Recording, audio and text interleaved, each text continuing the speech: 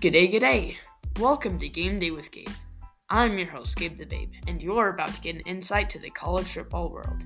And if you like these episodes, please subscribe to keep Gabe the Babe going. Go Cougs!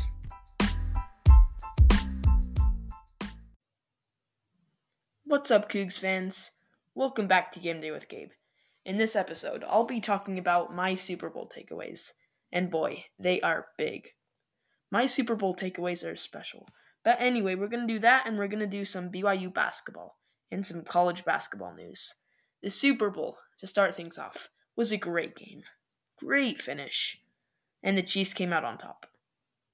So Andy Reid led his Chiefs to a second straight Super Bowl title. They were down by 10, and they rallied with Andy Reid and Patrick Mahomes and Travis Kelce to win in overtime. They won Super Bowl 58, repeat champs. And Patrick Mahomes played lights out again. Amazing in this game, especially near the fourth quarter and overtime. That's when things picked up for the Chiefs, and that's when he really showed why he's MVP. So he got Super Bowl MVP, and the way that they won the game was genius. Well, this was the Chiefs' third Super Bowl win and fourth appearance in the last 5 years. So they've won 3 out of the 5 last Super Bowls. That's just bonkers. They're so dominant. It's definitely a dynasty. So this Chiefs' last play, how they won the game, it was a genius drop by head coach Andy Reid. They were down 19-22 in overtime. And some of the 49ers players didn't know exactly how overtime worked, I suppose, because the overtime clock was ticking down to 3 seconds, and then the Chiefs snapped the ball. It was a fake motion one-way by wide receiver Mecole Hardman, who they acquired mid-season in trade with the Jets. Mecole Hardman darted out to the corner of the end zone and was wide open. There was nobody on him, and the defense was caught off guard. The Chiefs won, threw it in the end zone, he caught it. He said he actually blacked out after catching the game-winning touchdown that won the Super Bowl. So funny. And they won it. So, I don't know. Taylor Swift effect is real, I guess. All the Swifties are pretty happy with this outcome. Let's back up a little bit before in the game. So, the 49ers got a touchdown. They could have gone up 16-12 with this touchdown. But they got to 15-12, and then their kicker, Moody, missed the extra point, causing it to be a 3-point game instead of a 4-point game. And it was blocked. It was a blocked extra point. Why this is consequential is because the Chiefs were only down by 3 instead of down by 4. And so they can kick a field goal and tie, like sending it to overtime, instead of having to go for a touchdown and have to end the game right there and then. And this came into play because the Chiefs, they did get another touchdown, and the Niners got a field goal. And, the Chiefs were down by 3 points somehow, and they had to get a field goal to tie it. But if they were down by 4 instead, if the 49ers kicker had made that one extra point, they would have had to go for a touchdown on their final drive of the game, and there wasn't a lot of time left. So it was big that they missed that extra point. The 49ers' key player was Jauan Jennings. Jauan Jennings, who was a wide receiver, and he played out of his mind. He threw for a touchdown, and he caught for a touchdown. But some takeaways from both teams regarding ball security was fumbles. They had 4 fumbles in this game combined. They need to work on ball security a lot. Christian McCaffrey, for the running back for the Niners, had 80 yards, and he had 80 reception yards, 80 rushing yards, and a reception touchdown. Jauan Jennings threw for a touchdown to McCaffrey, and then he also caught for the touchdown. The Chiefs had Patty Mahomes, went 34 for 46, 333 yards, 2 touchdowns and an interception. That's wicked. That's amazing. And then they had Mecole Hardman catch a touchdown. He had a long of 52. That was the longest pass in the game by far. And the other touchdown was Marquez Valdes-Scantling. So the Chiefs got it done. The 49ers players in overtime didn't know the new overtime rules in the Super Bowl. It's basically the new postseason rules, which is where if one team scores a touchdown first, normally it would end the game, but not in the postseason, because that's not fair. Both teams need a chance to possess the football. So what the Niners did in overtime, it was tied 19-19. They went down and they kicked a field goal. And they were so close to getting a touchdown too, but they got stalled on third down on their drive. So they had to settle for a field goal. Now, normally the game would just end after a touchdown. Or, it would end after the 49ers got a touchdown, the game would be over. But they settled for a field goal. In both overtime rules, if they kick a field goal, then the other team has a chance to possess the football. Even if the Niners had scored a touchdown, the Chiefs would still get a chance to possess the football in overtime. Well, Mahomes, even if the Niners had got a touchdown, I think Patrick Mahomes would have found a way to win anyway, because he's shown that he can do it in clutch scenarios, in like really bad odds. He can find a way to string together a big drive and get his team together and get a game-winning drive or a touchdown to tie the game or win it. So I think the Chiefs do deserve the second Super Bowl because they have all the right players and everything's clicking with offense and defense. One key defensive player for the Chiefs was defensive end Chris Jones. Chris Jones is such a good defensive end because he wreaks so much havoc, puts pressure on the quarterback, makes him make rushed throws. In fact, this came into play in this game because they had a couple plays where Brock Purdy had a wide receiver streaking right to the end zone, and he would have had a clear pass and a clear catch. But Chris Jones got too much pressure on the quarterback, Brock Purdy. Since he's still a rookie, he doesn't have as much experience about throwing accurately when under pressure and such. Anyway, they didn't get those touchdowns because of the pressure that Chris Jones put on him. So that's how the Chiefs also won the game. It's all about defense. You can win with offense, but you gotta actually win with defense. That's how they did it. This Super Bowl had a record viewer record of 123.4 million. That's the longest that's the most Super Bowl viewers in any Super Bowl in history. Crazy. It was also the longest Super Bowl because it went to overtime, and they had a lot of TV timeouts, commercials, halftime show. Everything adds up. It was probably 4 or 5 hours of a game. And $60 million was made in revenue just in overtime because of more commercials that the NFL got to put in. Crazy. It was the second overtime ever in the Super Bowl. First time was Tom Brady and the Patriots coming back against the Falcons in 2017. Jake Moody was the Niners kicker, missed the extra point, but he also had some records in this game. He set the Super Bowl kicking record with 55 yards to start off the scoring. Now, the Chiefs kicker, Harrison Butker, he had something to say about that.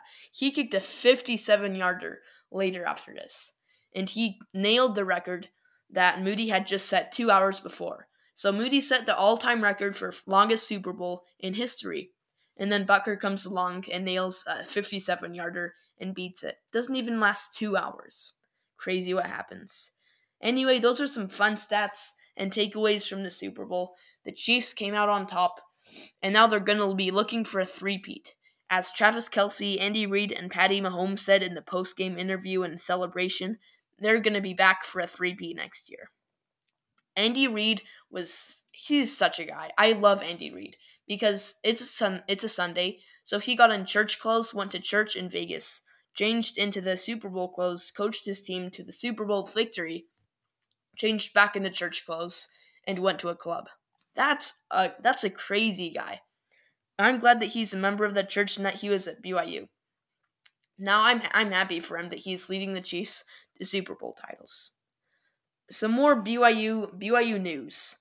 BYU basketball picked up a win against Kansas State and against UCF.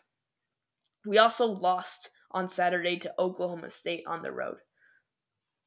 The start of the first of these 3 games, it was at home against Kansas State. So we'd just come off a loss at Oklahoma by about 16 points. And so we were feeling a little down. But it's good because we bounced back with the rock at our back, the student section in the Marriott Center in Provo, with the high altitudes that our teammates know how to shoot and play in. So we were prepared for this game. I think we were better prepared than Kansas State. This is because Kansas State was just coming off a game against Kansas, in which they got the upset. So their mindset was still back then, and they weren't really prepared to face BYU. So we played well, but we still played ugly. Like, we shot 10 for 21 on free throws in this game. That's under 50%, unacceptable, and Mark Pope made some critical changes after this. It was an ugly win. The lead went from 17 points at some point all the way down to 2 because we could not play defense, we were playing lazy, and we were putting up horrendous shots. But a win is a win, so we'll take it. Jackson Robinson was the key as to why we won this game. We were only up by 2 with a minute left. He dribbled into a three-pointer and swooshed it, putting us up by 5. Our next 3 games are going to be hosting UCF, playing at Oklahoma State, and then hosting Baylor. We've already played 2 of those games. When we hosted UCF, it was a great game. We won by 2, but it was so entertaining in the last minute, you won't even believe what happened. Then we played at Oklahoma State, and we completely let down everyone. It was the worst loss of our season. But let's go back to the UCF game. Some crazy stats that I need to tell you about. We combined for 113 second-half points. Isn't that bonkers? That's so much. They had 62, and we had 51. There were 24 points scored in the last minute of this basketball game. 24. Isn't that nuts? You'd never see that anytime except for the last minute because there's 3-pointers, fouls, free throws, timeouts. 3-pointers, fouls, free throws, timeouts. Repeated. Each process only takes about 5 seconds, give or take. When you put it all together and do the math, 24 points seems likely. Everyone was hitting their shots. We were hitting our free throws. UCF was hitting their 3-pointers. Their miraculous 3-pointers were sometimes hard to believe they were going in because they were just chucking them up from Steph Curry range and doing crazy shots. Well, in this game, we improved a bunch on free throws. So we went from going 10 for 21 in the home game against Kansas State, 3 days later going 40 for 45. That's such an improvement. We went from under 50% to over 85%. It's a big improvement. UCF has a unique playing style They have a very physically playing style. They had many dunks, blocks, and forced turnovers. Unfortunately for them, they just can't figure out shooting. Their shooting isn't so great, and they also don't do perimeter defense as well. That's what BYU excels in. We're not big, athletic, tall, lengthy, as much as the other teams and players in the Big 12 are. So we have to rely on shooting, smart plays, passing, smart shots, everything that's the mind game, and that's how we excel at. So that's what we did. That's how we beat UCF. We also had the advantage of them being gassed because of the elevation. So the elevation in Provo is very high. They're not used to it, but we've gotten used to it. So it made them more gassed. And Jackson Robinson, man, he was clutch in this game. He got 21 points, shot lights out. Every single game in the Big 12 is going to be nail-biting and a close finish, and that's showed.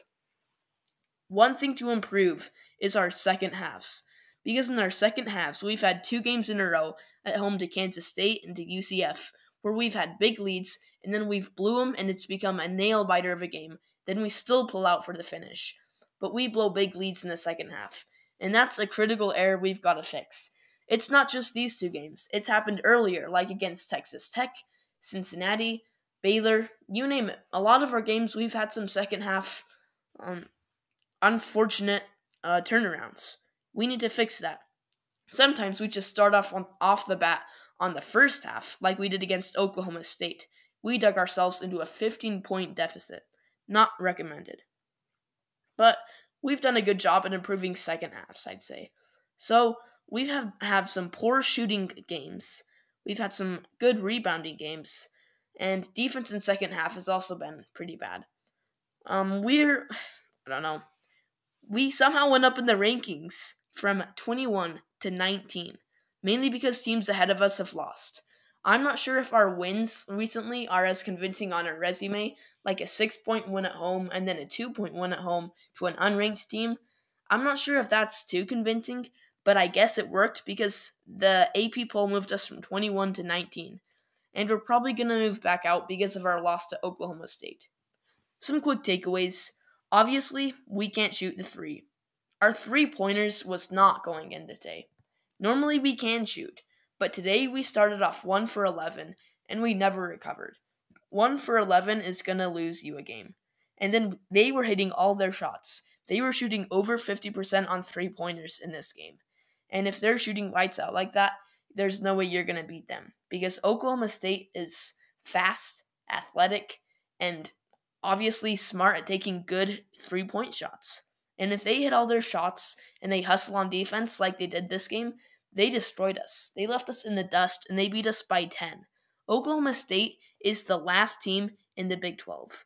This shows how deep the Big 12 is, that BYU can go from beating some of the best teams, coming really close to being Houston, top of the league. We beat second team Iowa State at home, and then we lose to Oklahoma State by 10 on the road. It's like teasing your mind how this can happen. It's just how deep the Big 12 is. And then we've got 6 upcoming games. Disregard Oklahoma State. The next 6 games are going to be hosting Baylor. We get to host TCU. We get to host Oklahoma State. But on the road, we have to play at Kansas State, and we have to play at Iowa State.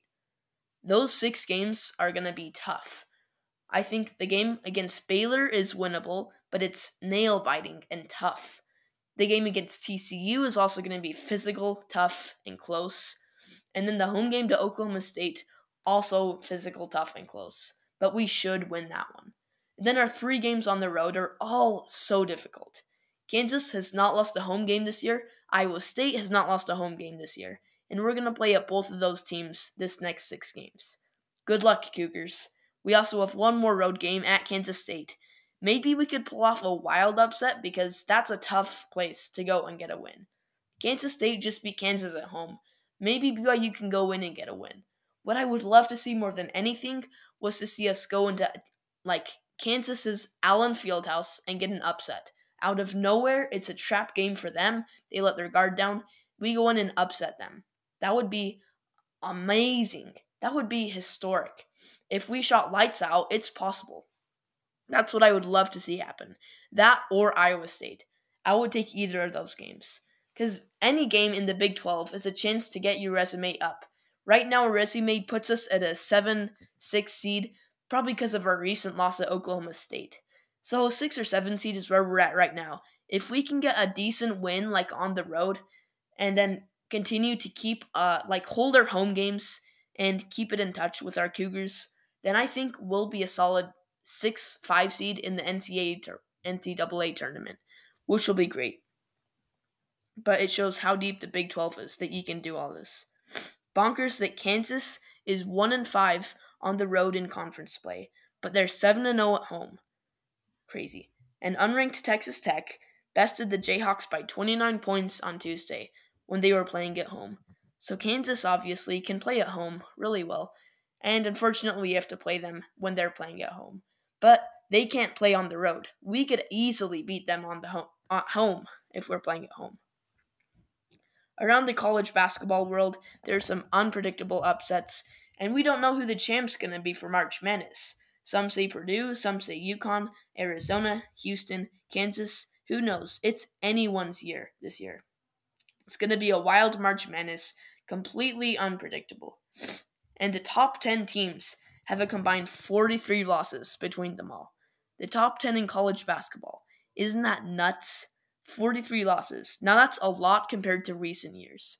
Recent years, most teams will have 1 or 2, creating about 20, maybe 30 max.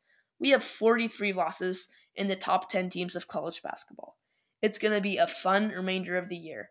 Gabe's game this week is going to be more college basketball. Tune in for it because that's all you're going to have. Right now, Super Bowl finished up for the NFL. That's done with college football and NFL. No more football. It's just basketball going on right now. So tune in to college basketball and check out the latest games for Gabe's game, everybody.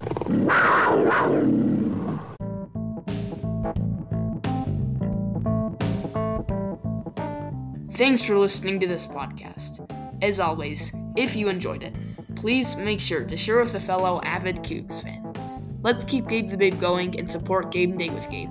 If you want, you can even add a donation to this podcast. Let's go, Cougs!